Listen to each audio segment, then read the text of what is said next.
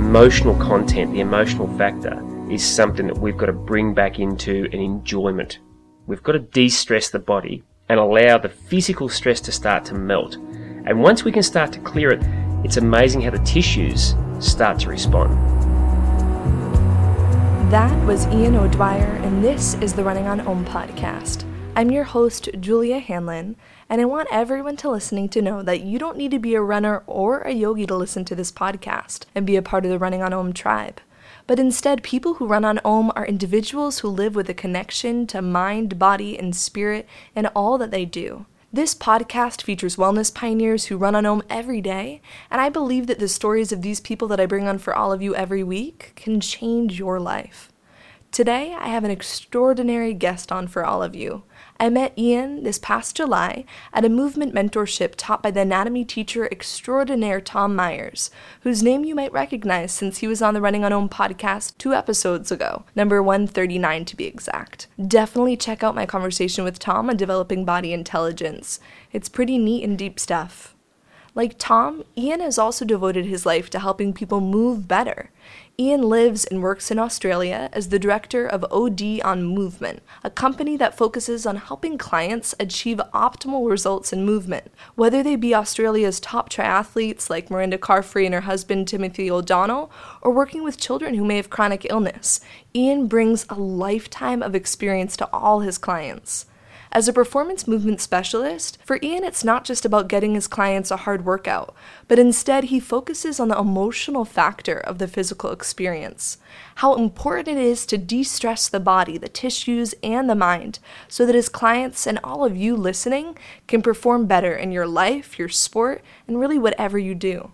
This conversation will give you a deeper understanding of how you can perform better, but also be less stressed when doing it. Before we get into today's conversation with Ian, I want to let all of you know that over the past month, I've really been blown away by all of you. Running on Om had its 2-year birthday, and the words of encouragement and how this podcast is inspiring your life have touched me so deeply and make me so excited for what's to come. If the podcast has been a part of your life in any way, maybe you've tuned in to all 142 podcasts, or maybe this is your first time listening, head to iTunes and leave a star rating or written review of the podcast. It would not only make my day, but also help increase the Running on Om podcast visibility in the iTunes interface so that more like-minded people can find it. Reach out and let me know if you tuned in and what you thought about Ian's story. Let's dive deep in today's conversation with Ian O'Dwyer.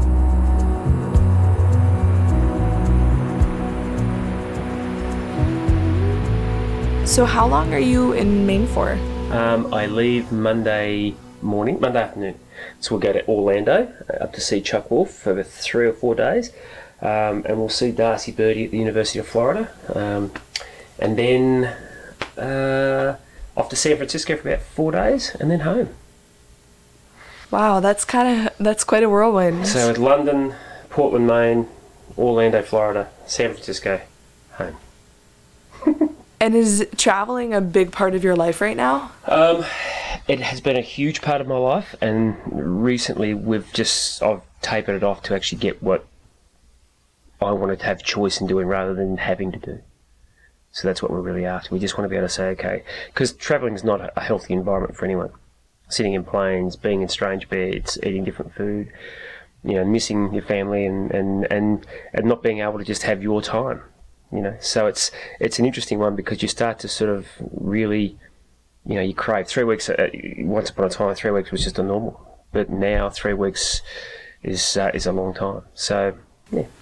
And you have a baby, and I imagine in 3 weeks a lot changes. Oh gosh, and she's asking, Rochelle's saying she's just looking for you and she can't find you, and she's on Skype, and all of a sudden she's seeing Daddy, but she can't cuddle Daddy and all that sort of stuff. So it's an interesting observation to see how they react when you're not there. Yeah, very much so. Now let's just back up in time. What is your movement background? I mean, the work you do today is so connected to mind, body, spirit through movement. But when were you in your body, or when do you remember your first memories of being embodied? I guess, Julia, when we start to talk about memories and we start to play on what the childhood brought us, we tend to, a lot of times we tend to block things out. And I guess for me, I was always connected because of the fact that we had animals. So, having horses was just something that you could not be disconnected with, because of the fact if you weren't present, then they suffered and they let you know. So from a very young age, and then the interesting thing is, of course, you go and play a semi-professional sport. We played lots of sports, but got into Aussie rules, which was a high running game, highly skilled game, very physical game. And from there, I received a lot of injuries for under recovering and repetitive movement and what I call dumb strength work. And that was interesting because that was probably the start of the disconnect. Because what we did naturally as children, what we did naturally as a family, now was starting to become unnatural, because we were being told how to move, when to move, and what to do when things happened if it wasn't the right movement. So it wasn't really until about, I would say, 1999, I bought my business from a guy called Richard Boyd, he was the co-founder and owner of Personal Training on the Net. And Richard and I were friends, and his vision was to create an educational website, and it finished up being the largest in the world at the time. And what that meant was that I got an opportunity in 2002 to travel to the States for the very first time. So I was a country person, and you can imagine me going to Las Vegas, coming from a population of 40,000 people. So it was quite an experience. But what Richard could see was that I wasn't doing the typical personal training or going down the personal training route. And for me, what we were doing as far as conditioning our bodies went was just that. We were conditioning the body. We weren't conditioning the being. So for me, there had to be more fun involved. There had to be a connectedness. There had to be an enjoyment factor. There had to be the ability to laugh and breathe, and there had to be the ability to touch and to hug. And it's interesting because they're all components of what my passion and what my sport have been over the years. Yet when it came into what we thought was healthy living, health and fitness, we went right away from those components, and we started to segment and break down how we thought we made the body strong and fit and healthy. And it's not separated. Can't separate it. And that's the really cool thing, because upon that journey of going to the States, Richard and a guy called Michel Delcourt, who invented Viper, and we were on the road for probably 5 years together, pretty much full time. We were doing stuff all over the States, through Europe, through Asia, and it was pretty powerful, but we were learning a lot along the way, what our philosophies were and where we were going, and the influence that we had of a lot of amazing people. And it wasn't until probably 2006 where I started to discover Tom Myers' work. And Tom, for me, I hadn't met the guy at that stage, but just the way his view of the body allowed us to say, okay, there isn't a segment here. This is actually a continuum. This is actually an integrated unit. This is actually something that's everything. So in 2008, Personal Training on the Net created an occasion, I'll call it. It was called the Meeting of the Minds, and there was 22 of the world's best presenters given 20 minutes each to present with no ego. So there was no bagging anyone, there was no running anyone down. It was purely to speak on their philosophy. And I was lucky. I got a gig. I was number 23. I wasn't one of the best in the world at the time, and I sincerely mean that, but very fortunate because of the relationship with Personal Training on the Net. So you had guys like Chuck Wolf and Tom Myers, and you had Tom Purvis and Paul Check and Charles Pollock, and people who in our industry were amazing people who were getting great results.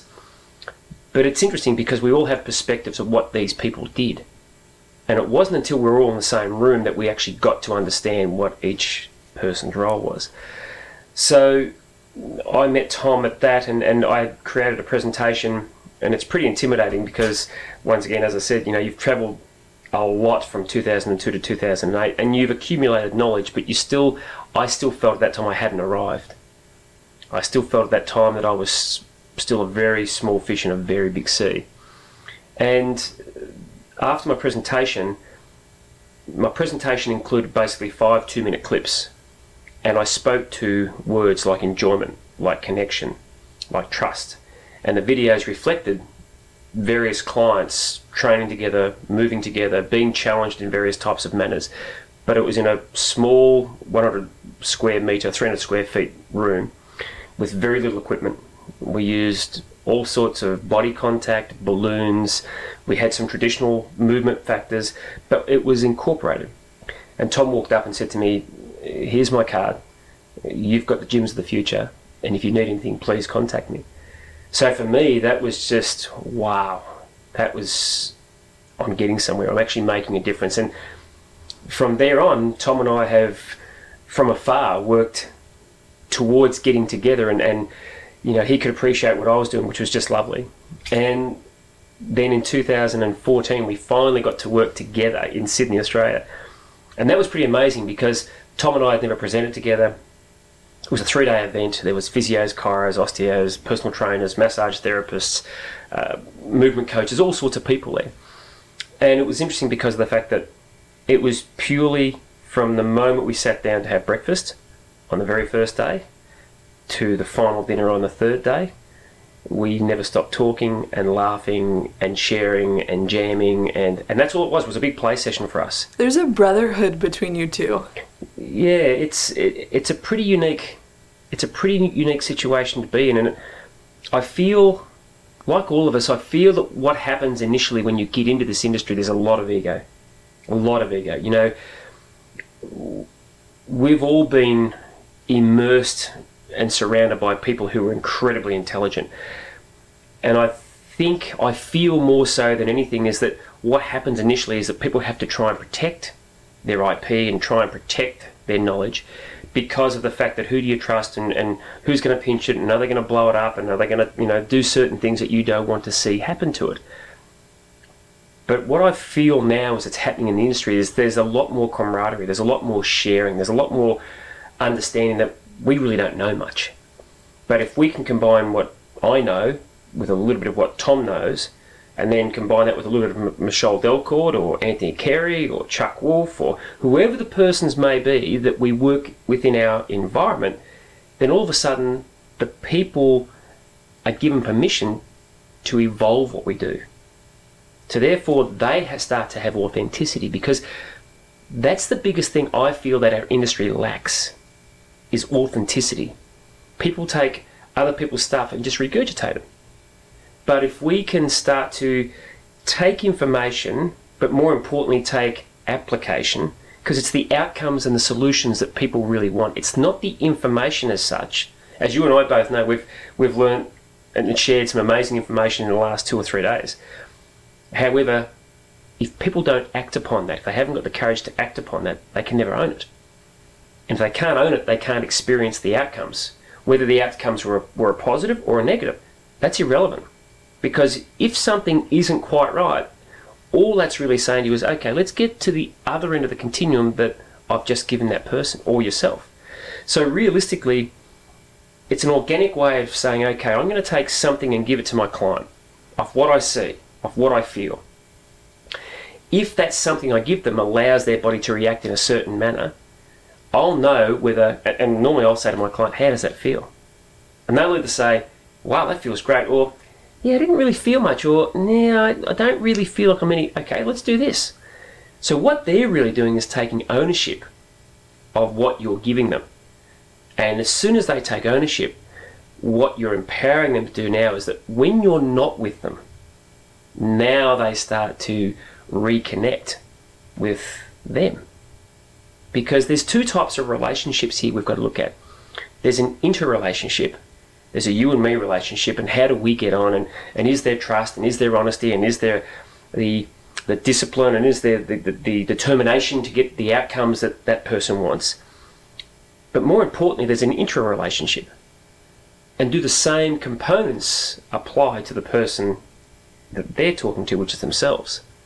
And I feel that's where we really have this big disconnect now, because we've become conditioned that someone else will get us our results. And the funny thing is, you know, whether someone comes in for lean body mass, or they come in for pain and discomfort, or whether they come in for weight loss, or whether they come in for sport specificity, we're being conditioned that the person in front of them is going to allow them to get that because they're going to give it to them, because I'm paying a fee to that person, so they're going to give it to them. When realistically, if we think about what life really is all about, we've got all the answers. Intrinsically, we know the right answers. We know the answers that can allow success, but no one's given us permission. Well, and we are our own biggest limiter to realizing our potential, I think, sometimes. So why do you think that is? Fear. Fear, absolutely. Expectation. You know, we have this grandiose picture that I feel most people want to experience. And because of the expectation, if it's not the perfect picture, we don't enjoy the journey to the experience. And it's kind of funny because, you know, I come from a racing background, a horse racing background, and it's a bit like having a horse that wins a race. And I've had horses with lots of people, and it's interesting because whether they're elite sportsmen, successful business persons, or whether they're just the battler in the street, when you have a horse that wins a race, you have no control. You are completely at the elements of the person on the horse and the horse.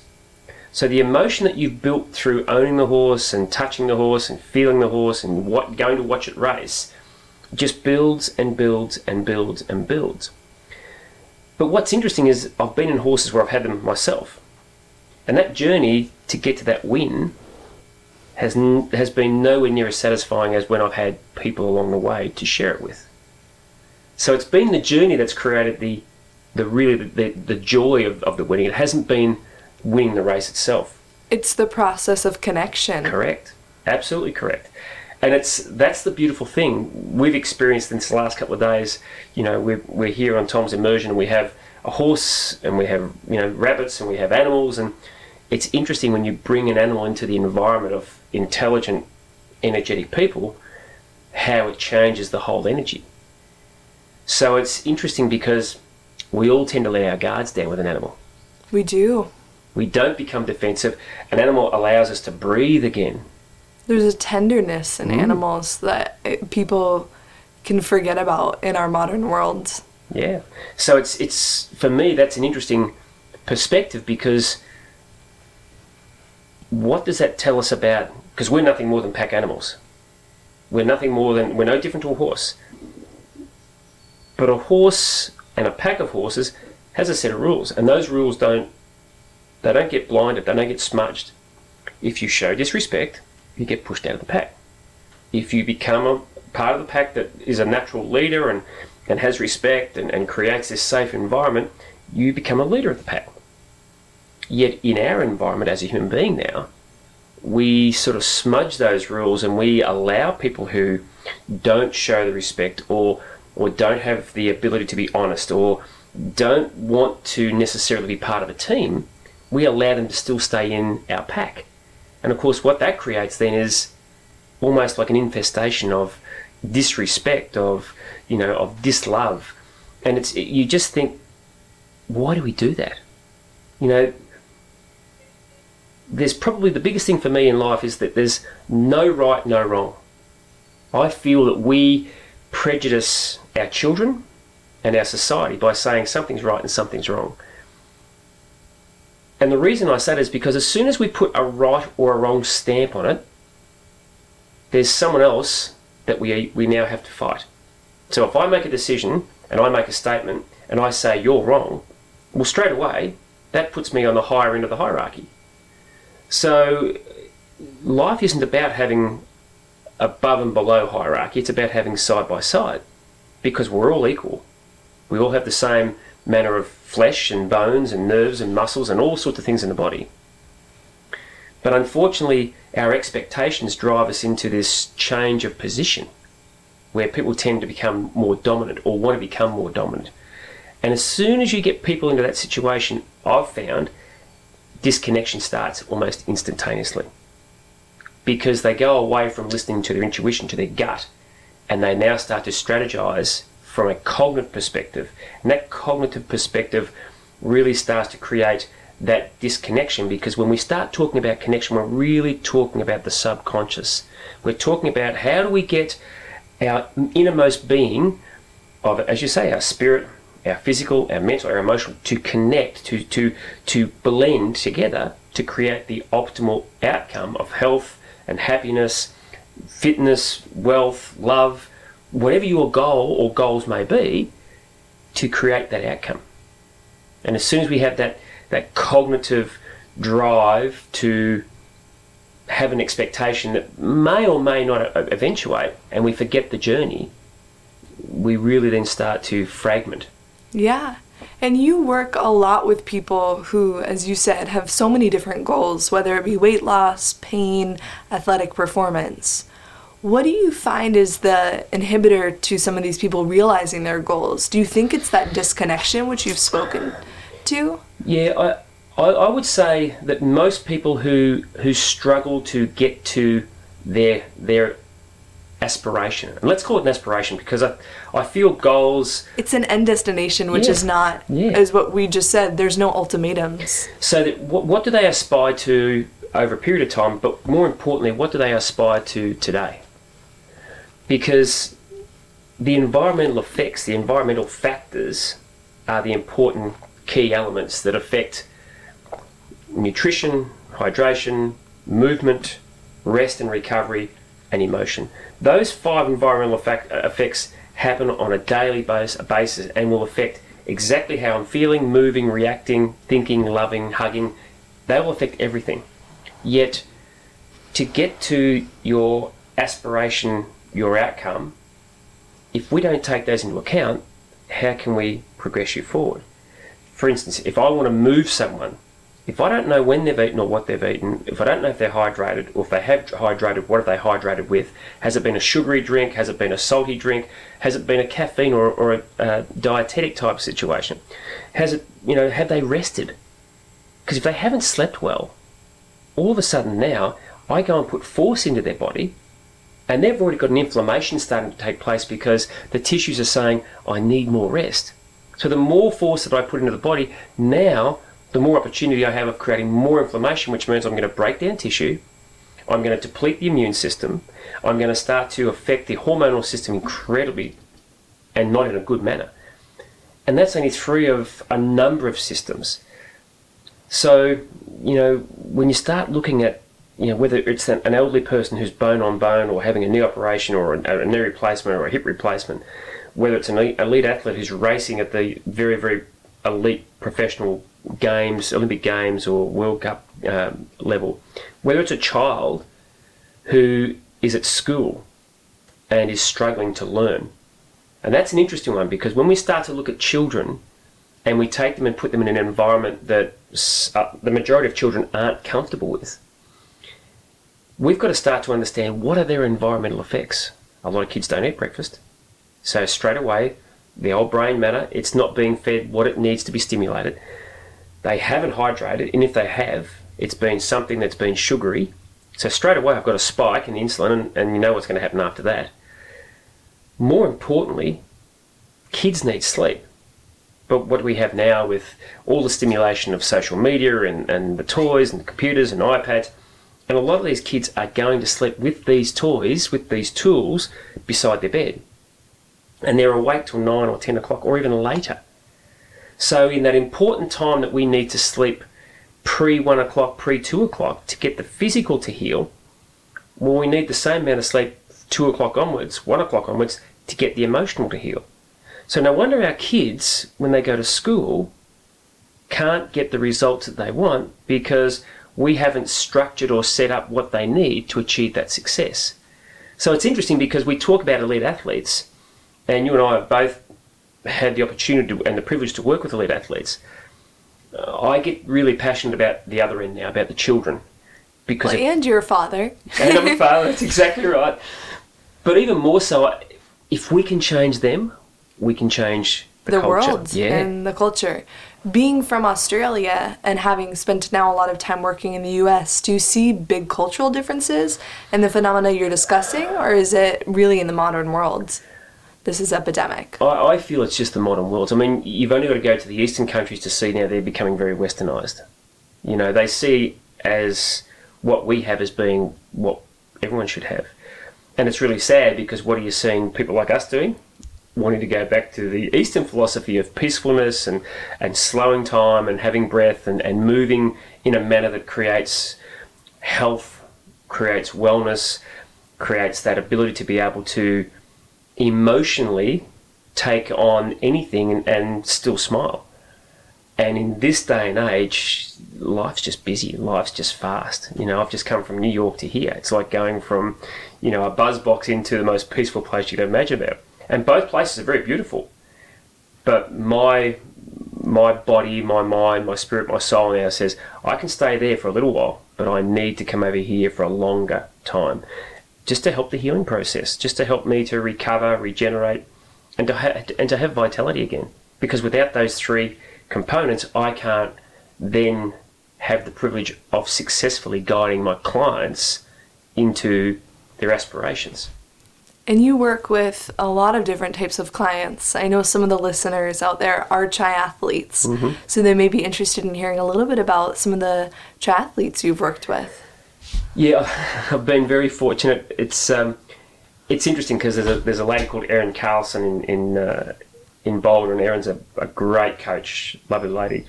And I'm a co-founder of a company called PTA Global, which is a developmental company of leaders for the fitness industry. And it's been great because Erin's been in a mentoring role through PTA Global, and she's a great leader herself. So our connection has enabled me to have access to clients that she has in Boulder. So, you know, this year we had Siri Lindley come across, and we had Paula Finlay and Ali Salthouse, Marinda Carfrey and Timmy O'Donnell. We've worked with them this year. So it's been great because, you know, Siri's just such a beautiful person. Her athletes are exactly the same way. And, you know, Flick Abrams, all these people, and it's been funny because there's been quite a few Australian girls who have come back, and it's kind of funny because they've had to go out of the country and come back into the country, and it's kind of cool, but they don't have anything different to what we have. You know, they train extremely hard. They're very smart because Siri's a great leader in how she really communicates and cares for her clients or for her athletes. But the emotional stress they're under is phenomenal, because when you look at any athlete, the biggest fear you have is not being able to fulfill your aspiration. So managing an elite athlete, whether it be a triathlete, whether it be an Olympic rower, whether it be an Aussie rules footballer, whether it be a distance runner, or whether it's a child who's going to school who's struggling to learn because of all the things we spoke about, the emotional content, the emotional factor is something that we've got to bring back into an enjoyment. We've got to de-stress the body and allow the physical stress to start to melt. And once we can start to clear it, it's amazing how the tissues start to respond. And it was kind of funny, I was speaking to Rennie Carfrey just before she went back to Boulder, and the way I coach is very different. I'm big into recovery, and you know, we use whole body vibration a lot, you know, various types of tools. And it was quite funny because I said to Rennie, how are you finding the training? And Rennie's just a lovely lady. And she said, OD, it's kind of funny. She said, I walk out of here thinking, I haven't done much. But she said, my tissues when I'm running and riding and swimming are just feeling fantastic. So it kind of makes sense, because from my background, the way we conditioned horses is very different to the way we conditioned athletes. We didn't overtrain, or more importantly, under-recover a horse. And yet you look at the size of a horse, you know, if it's an endurance horse, they're beautiful and long and sleek. If they're a sprinter, they're big and strong and powerful. No different to a human. But we have this thought process, this belief mechanism that more is best, big is best. You know, we've got to put what we call junk miles into the legs. We've got to put junk movement into their body. And all we're really doing is emotionally breaking people down, so that when it gets to the crucial time of having to make a decision, because when I talk about emotion, I'm not talking about people who just burst into tears for no reason. I'm talking about how do we allow a person to make a critical decision under the most duress, and allow that decision to be a comfortable position to be in. Because we all know it hurts, and when it hurts, that's when I want to see a person make a decision that is positive to them. But if we don't, and if we can't condition them to get there and allow that decision to be made, then we're really starting to fail our clients. And a lot of times you'll see people in races will get to that position, and because they've under-recovered the tissue on all levels, and as you and I both know, we talk about tissues, we talk about nerve, muscle, bone. That's how we've looked at the body. And now we're getting into connective tissue. Well, we sort of go a few steps further. We talk about blood, we talk about lymph, and we talk about epithelial tissue. Because without the skin, without blood, and without the lymph, you try and be an athlete. Your waste products don't get delivered, your energy, your hormones, your oxygen doesn't get delivered or taken away. And at the end of the day, if this skin can't take the pressure, if it can't sustain a pressure for all of this amazing stuff underneath the skin to now have this tensegrity feeling, to have this ability to be able to separate and then mitigate the stress, we've got problems. And they're areas we really overlook. And the way that they really blossom is through healing, is through recovery. And so when you look at someone like Miranda Carefree, what you're speaking to is in those moments in Kona and those decision moments where she probably has to really dig into the well in a race and go to a place that's really challenging where to get a top finish. If she has not rested, as if what you're saying, she's not allowed that emotional, physical recovery to happen, she won't be able to realize her true potential. Yeah. And so the recovery is where you're speaking to the strength actually builds. It's interesting because, as always, science starts to come out after what we do. And that's not a criticism. It's just it takes so much time, and there's so many critiques that they've got to put into an environment to get these test results. But what we've seen for many years through observation, through understanding connection, and through not just verbal communication, but also the ability to be able to listen, to touch, to smell, these are all senses that make a good coach, because it starts to give you a lot of feedback about the person in front of you. If the tissues are starting to burn out, you'll notice movement, you'll also notice temperament, you'll also notice tension, but more importantly, you'll notice that there's nothing in the well. So, athletes, we have an interesting concept that wellness and fitness are the same thing. Most athletes are not well. They are bordering on massive breakdowns, mentally, physically, emotionally. So what we've got to try and do is make sure that along that line, they don't drop below the line. Because as soon as they drop below the line, all of a sudden, all the systems get affected. And how many times have you seen athletes and they train for one day in a whole preparation, and 2 days out, they get the flu, or they get a cold, or they get glandular fever, or whatever. We've pushed them too close to that line. They've redlined. And then all of a sudden they've dropped below the line, and you can't get them back. So we've got to almost have them just a little bit underdone, because we know that you'll find around about 20% more through simple adrenaline, through simply racing. So if we know physically the tissue's healthy, if we know mentally that the work that I've done will sustain the outcome that I want, and if we know emotionally that I've got some petrol in the tank, because I know through the knowledge, the clarity, the confidence of what I've done, the people I have who've prepared me, that when it comes D-Day, when it comes decision time, and when it comes to hurt, they're all manageable. Because I've prepared in a manner that my body, heart, soul, brain are all at ease. And that's something you'll see a lot of athletes, when they hurt, the good athletes, they hurt, but they don't hurt in fear. They hurt in love. They know what's going to come. The athletes who have been pushed, battered, bullied, whatever term you want to make it, you'll see them hurt, and you'll start to see the fear. You'll see the fear change their stride. You'll see the fear change their breathing pattern. You'll see the fear change their posture. But more importantly, you'll see fear change their face. That's the biggest assessment or an appraisal you can look at anyone under duress. What's happening up here in the face? It tells you everything. It's pretty cool. It's amazing work you do. And what's incredible to me is that you have been a pioneer in it. That so much of what you have developed has been from your own exploration, observation, and just years and years of working with people. It means you've been in the industry a long time and you're getting fairly old when you put it that way. No, it didn't mean like old. It's just Actually, I'm only joking, but look, it's so much experience. You know what's really, really hard is that when you have a passion for something, and you'll understand this, as I hope will your listeners, when you have a passion for something, because the outcome isn't about you, you just want the best outcome you can have for the people you're working with. And what that generally means is, firstly, you've got to understand that you only know a very small amount. And I'm a very small chain, a very small link in a very big chain.